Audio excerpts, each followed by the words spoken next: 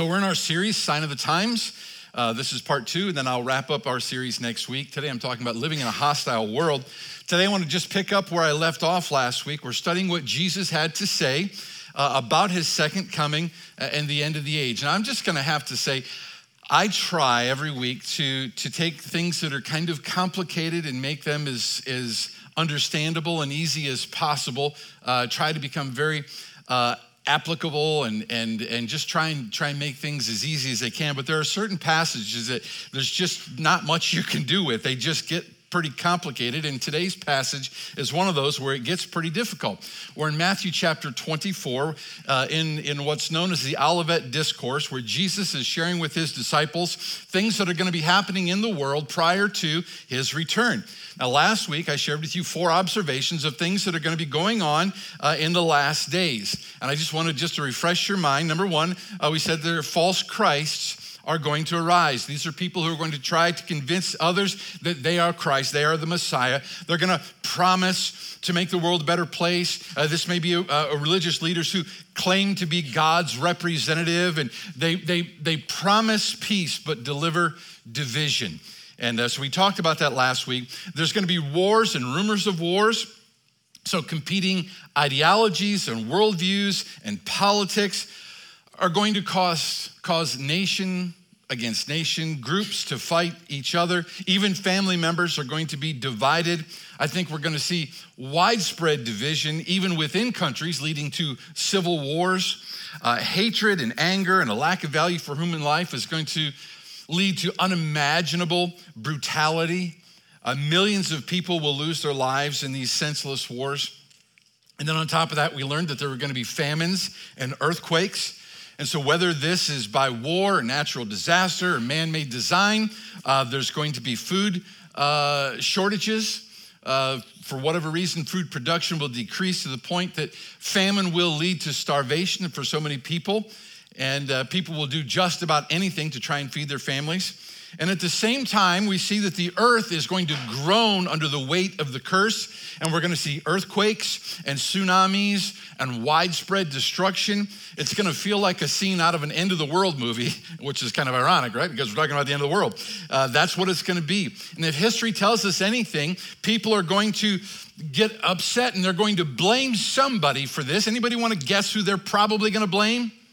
The Christians. They're going to blame Christians for what's going on in the world, and then that's why there's going to be hatred and tribulation and martyrdom of the Christians. As it was in the day when Nero hunted down the first century Christians, followers of Christ are going to be pursued, and they're going to be put to death just for being a follower of Christ. Now, it's hard for us to imagine such a scenario as I've just described because we've enjoyed decades and decades of relative peace and safety. But in the last days, Christians are once again going to be the target of evil forces. And we've already begun to see this today. So with all that good news as a springboard, let me pick up where we left off last week. We're still in Matthew chapter 24. We'll begin reading in verse 9. Jesus speaking, "Then you will be handed over to be persecuted and put to death, and you will be hated by all nations because of me. At that time, many will turn away from the faith and will betray and hate each other. And many false prophets will appear and deceive many people. Because of the increase of wickedness, the love of most will grow cold. But the one who stands firm to the end will be saved. And this gospel of the kingdom will be preached in the whole world as a testimony to all nations. And then the end will come." Let's pray. Heavenly Father, we come before you this morning. And God, these good folks have come today to hear from you, not from me.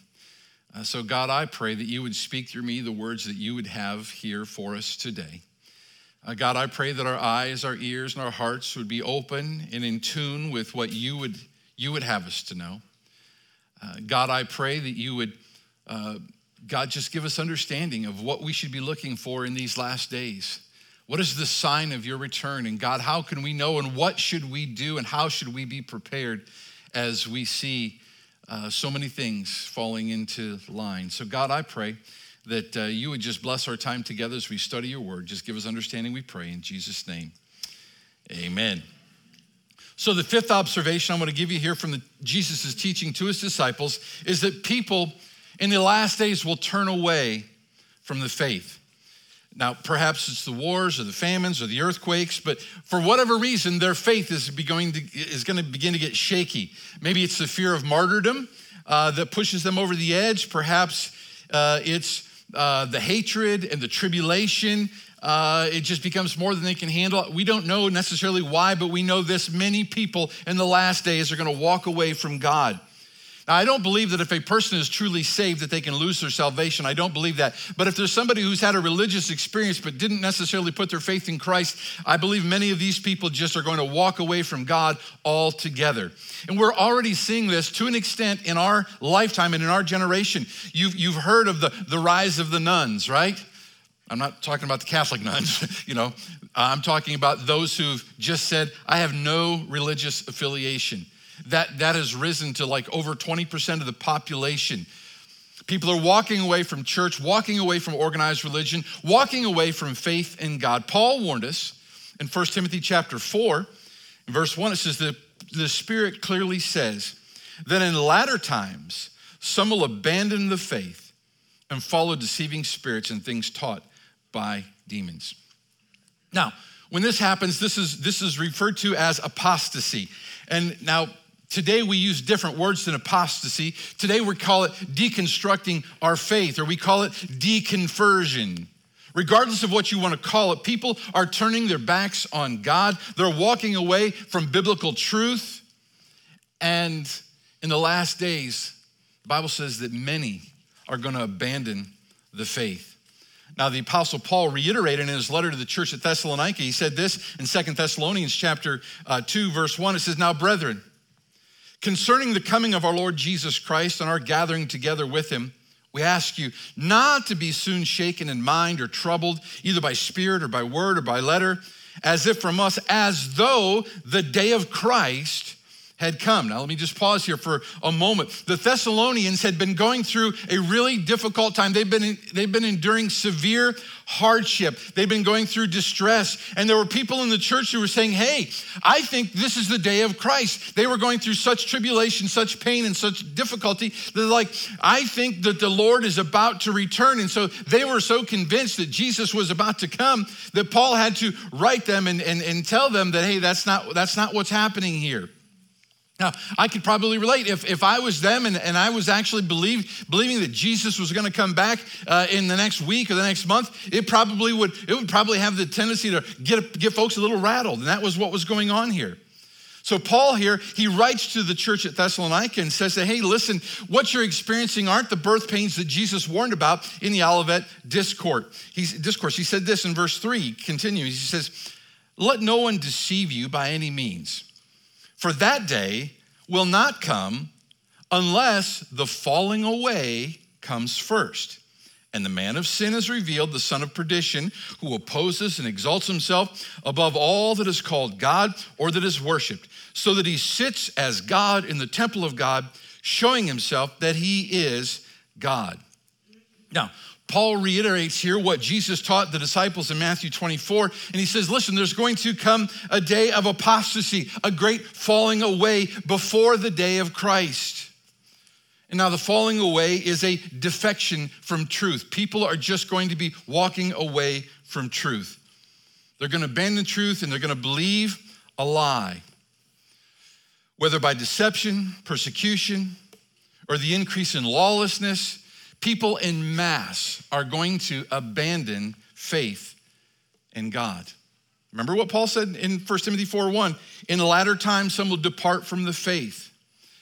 Now, departure from faith in God has been happening for centuries, but in the days leading up to Christ's return, I believe we're going to see a significant increase in people just walking away from God.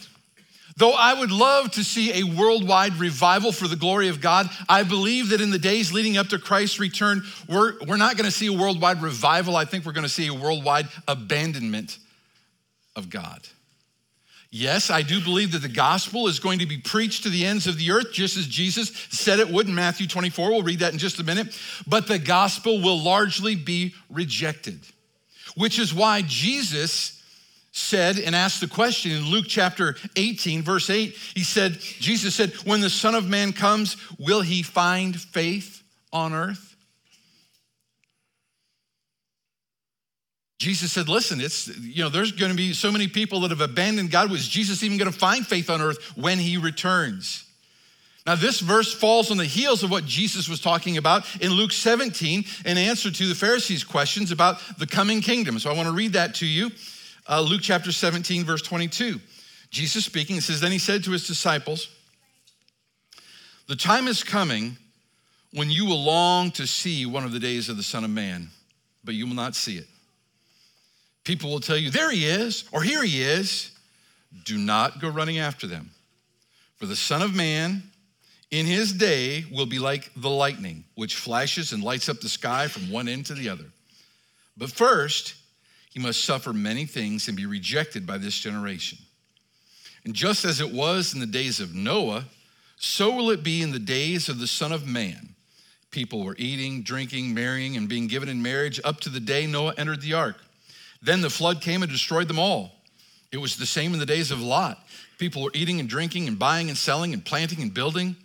But the day Lot left Sodom, fire and sulfur rained down from heaven and destroyed them all. It will be just like this on the day the Son of Man is revealed. So what's Jesus saying? What does this mean? I think Jesus is saying here that life is going to be going on as usual. People are just going to be living the way they've lived for year after year, decade after decade. It's your typical, ordinary, sin-filled existence. Just like it was in the days of Noah, until that first drop of rain began to fall and God's judgment fell upon the earth. In those days, out of the entire population of the earth, only 8 people survived the flood. Once judgment began, it was too late to turn to God. Noah, Hebrews 11 calls him a preacher of righteousness. Noah had preached for 120 years, warning them that judgment was coming, warning them, and yet they rejected it. When God brought judgment on Sodom and Gomorrah, only 4 people escaped the judgment fires. Luke 17:30, it will be just like this on the day the Son of Man is revealed. Sadly and tragically, out of the billions of people on the earth, the vast majority will likely reject Christ and abandon faith in God. So my friends, that is why it is so important that right now, we're in the 120 years, so to speak, that Noah was able to preach righteousness before the judgment fell. We're in that period where we have the opportunity to get the gospel to every man, woman, and child, and that is why it must be our number one priority. What else are we here for if it isn't to share the gospel with every man, woman, and child, right? That's what we have. It's called the Great Commission, because that's what we were left to do. That's what we were commissioned. That's what we were told to do. We are ambassadors of Jesus Christ. We are in that period right before Jesus returns, and we are to take the gospel everywhere we possibly can. Like Noah, I believe that we are living in that time just prior to the judgment of God. And we have work to do. But our work is going to grow more difficult the closer we get to Christ's return. Matthew chapter 24, back to the Olivet Discourse. Verse 12, because of the increase of wickedness, the love of most will grow cold. But the one who stands firm to the end will be saved. And this gospel of the kingdom will be preached in the whole world as a testimony to all nations, and then the end will come. We are in that era, I think. I think the days of apostasy are beginning to dawn. We for years and centuries, we have had the opportunity to take the gospel to the ends of the earth. And we have been doing that. But I believe we are beginning to see the fact that the days of apostasy, people walking away from God, walking away from church, abandoning faith, are upon us. I don't know how long it'll take, weeks, months, years, decades, centuries. I don't know how long it's going to take, but we can see the fact that time is drawing nigh. I'm sure every generation has thought that their generation is the last generation before Christ returns. But I'll tell you, there have been many prophecies of Scripture that have been fulfilled in our generation, in our time. So that's why I believe it's just our responsibility to take the gospel to the end of the earth. That's why at Venture, we started leadership outreach. It's why just through our church, we are training nearly 2,000 pastors and church leaders in 14 countries around the world. And do you realize that through your generous offerings that you give, you buy every book for every one of those students? Every student gets 10 books, and our church buys all 10 books for all 2,000 people. That's what we do. And we train them, we establish training centers, and we're not, yes, we're taking the gospel, and yes, we've seen many, many churches planted through our network, but we are focused on leaders. We are focused on training that generation of influencers so that we can affect as many people as possible. That's what we do. And then locally, we do it here through Venture Cares, because we just take seriously the Great Commission and the fact that we are to get the gospel out in these last days. Now, the reality is none of us knows how long we have before the beginning of the 70th week of Daniel, before the book of Revelation comes to life. So let's continue here in Jesus' teaching in the Olivet Discourse, verse 15. So when you see standing in the holy place the abomination that causes desolation, spoken of through the prophet Daniel, let the reader understand. Let those who are in Judea flee to the mountains. Let no one on the housetop go down to take anything out of the house. Let no one in the field go back and get their cloak. How dreadful it will be in those last days for pregnant women and nursing mothers.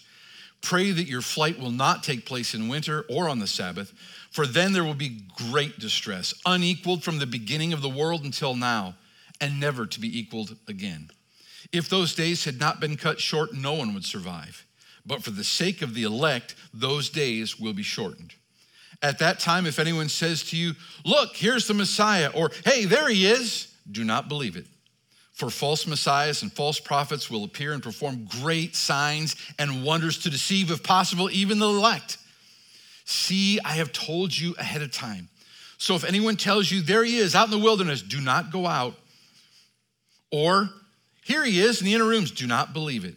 For as lightning that comes from the east is visible even in the west, so will be the coming of the Son of Man. Wherever there is a carcass, there the vultures will gather.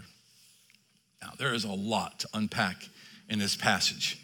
And this is a 3-week series. And we're already in week 2. So I don't have time to go line by line through that and explain it to you. There's a lot there. The abomination that causes desolation, Daniel 70th week, the Antichrist, false prophets, signs, wonders, and all this more.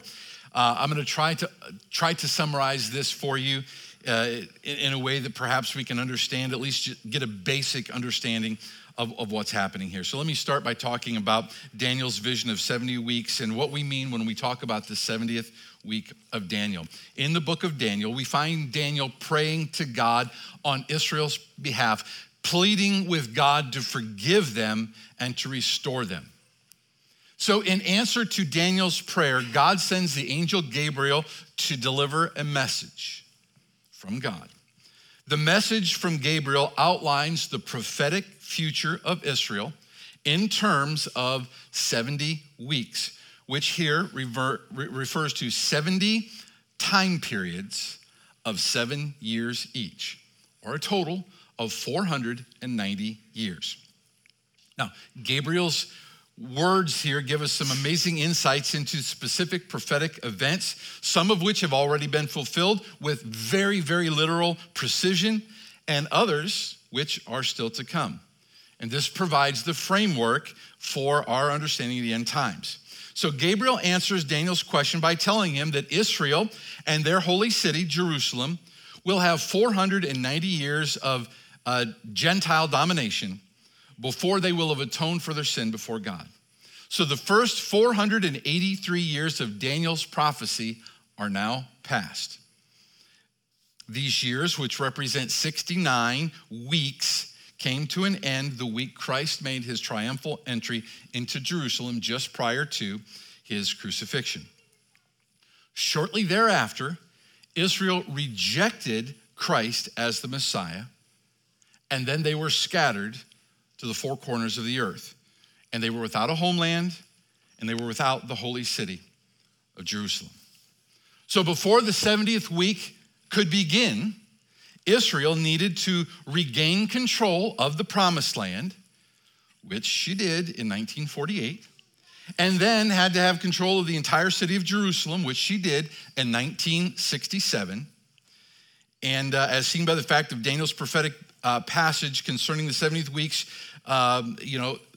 we see here that the city, the nation of Israel had to have control of the holy city, Jerusalem, and now it does. And so many of us have seen this happen in our lifetimes. And so with the first 69 weeks of Daniel's prophecy completed long ago, at the time of Christ, now Israel is back in her land and has control of the city of Jerusalem.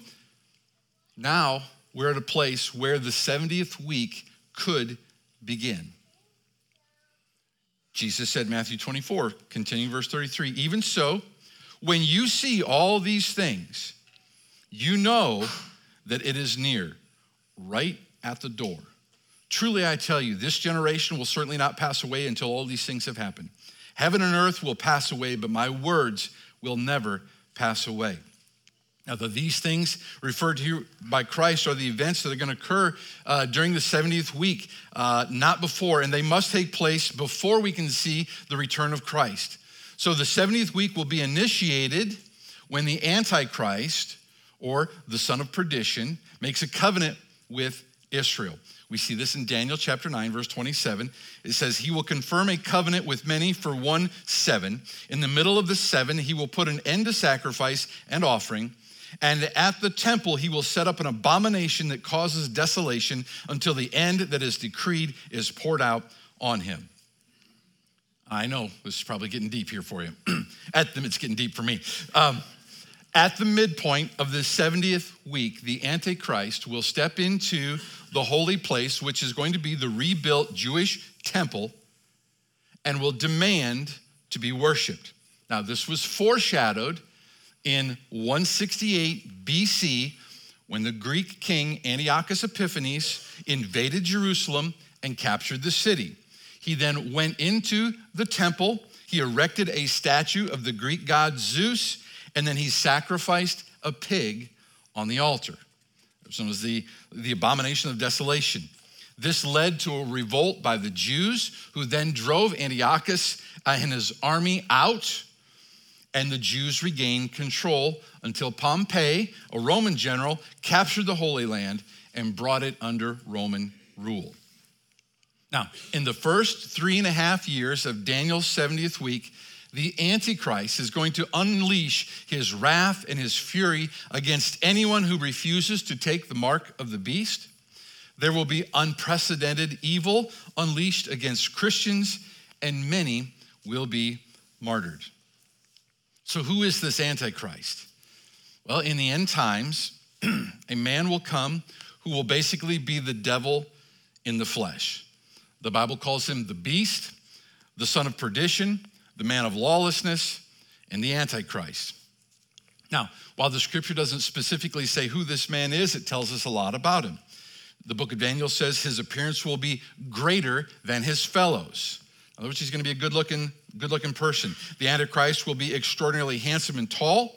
He will stand out in a crowd, much like King Saul, who was more handsome and taller than anyone else at that time. The Bible tells us that the Antichrist is going to be a clever man of great intellect. Daniel describes him as somebody who, chapter 8, verse 23, understands sinister schemes, for through his cunning he shall cause deceit to prosper under his rule. And then in chapter 11, according to Daniel, he will come in peaceably and seize the kingdom by intrigue. So, in all likelihood, the Antichrist is going to come in very inconspicuously as one of any number of minor political leaders, but he will gradually get more and more and more power. So he's not only going to be handsome, intelligent, but he's going to speak with all kinds of authority and pride. We get to the book of Revelation, chapter 13, verse 5, it says, "And he was given a mouth speaking great things and blasphemies. Then he opened his mouth in blasphemy against God to blaspheme his name, his tabernacle, and those who dwell in heaven." Back to Daniel chapter 7, it says that he will be boastful. He will speak pompous words against the Most High. So he's going to defy Almighty God and essentially start his own religion. The prefix anti means against, but it also means instead of. And so both of those meanings really apply to the Antichrist. His power and his authority will come directly from Satan, and he will seek to replace Christ by setting himself up as a deity.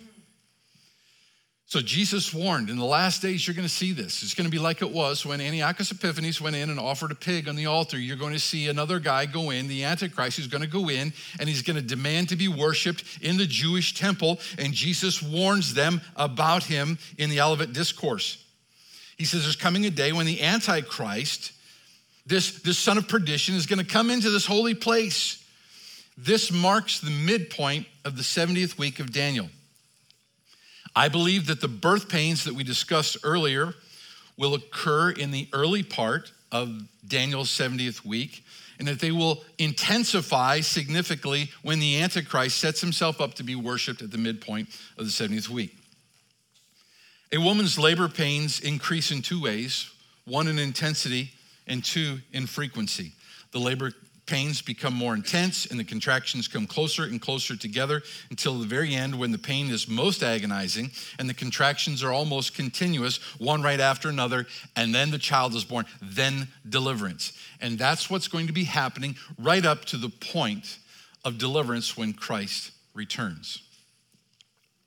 Now, there's considerable debate and regarding, where the New Testament church fits in all of this and when all this is happening. Some believe that the rapture of the church occurs prior to the 70th week of Daniel, and therefore will not participate in many of the things that Jesus described in the Olivet Discourse. Others see the church being a part of the first part of the 70th week of Daniel and being raptured out at the sixth seal judgment found in the book of Revelation. Others believe that the church will go through the entire 70th week of Daniel and will be raptured out at the day of the Lord at the very end. And I'm going to talk about this next week. And so I know what position you're rooting for. I know where you're at, but next week I'm going to lay it. I'm going to lay it all out there to see what does the Bible say.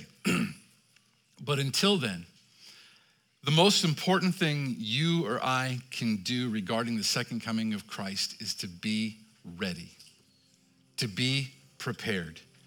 None of us knows the day or the hour.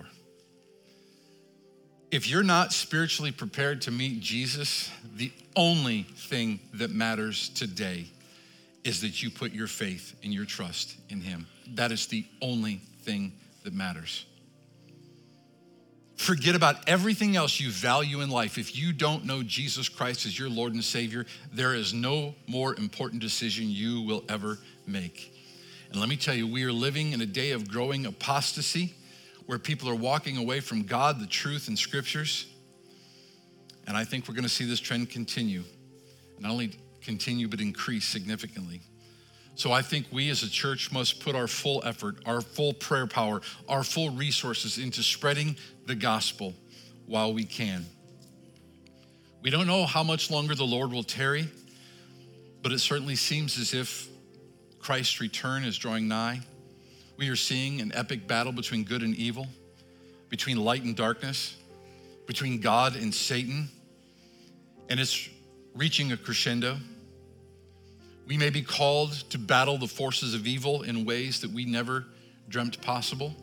I think what we are witnessing happening in Israel right now, this very day, even as a foreshadow of the very things that Jesus is talking about in the last days, and the way people are going to hate not only the nation of Israel, but hate followers of Christ. At the end of the day, what they really hate is Christ, right? They hate Jesus. And if you align with Jesus, they're going to hate you too. When I read even this morning about, you've got your typical rules for warfare, of just things, hey, when you go to war, there's still things you just don't do. In a civilized world, we may go to war, but there's still things we just don't do in war, right? We know that. And what Hamas did to Israel is quite frankly unimaginable. It's a level of depravity and evil probably not seen since the days of Hitler, and I think even worse in many regards. We're seeing this. This is happening. Israel came back to the land in 1948. Jerusalem became the capital in 1967. Some say, when Jesus said, this generation shall not pass, some think it's tied to when Israel comes back. All I'm saying is I believe we are living in the last days, and we are seeing these things. We are seeing a lot of these things play out. And I want you to be prepared. Number one, spiritually. I want you to be prepared spiritually. If you've never put your faith in Christ, my friends, what are you doing? The greatest gamblers in America are not in Las Vegas. They're not in New Jersey, whatever that city is. What is that city? Atlantic City, there we go. Not in Atlantic City. The greatest gamblers in the world today are sitting in churches just like this around the country. They're saying, I probably should do something. I should give that consideration. Maybe I will one day. And they gamble with their eternal soul, thinking, one day I'll put my faith in Christ. One day I'll consider that. Really? You're going to gamble with your soul? We're living in a hostile world. We need to be prepared spiritually, mentally, and physically for whatever may come. And so just begin now to ask yourself, am I prepared spiritually, mentally, and physically for what we are seeing here in these last day scriptures? In just a moment, I'm going to lead in a prayer. And if you're here today and you've never trusted Christ as your Savior, there's never been a point when you've put your faith, maybe you've been a religious person, maybe you've been a good person, maybe you think I've done more good than bad, so God's gonna let me in. Can I just tell you, I don't care how much good you've done. You can't do enough good to get into heaven, because getting into heaven is not based on what you did, it's based on what Jesus did, amen? It's by putting your faith in him, not in what you do. It's not of works, lest any man should boast, Ephesians 2 tells us. We need to put our faith and our trust in what Jesus Christ did on Calvary to save us. It's not about religion, going to church, taking communion, or any other religious thing that you feel you need to do. That's not what it's about.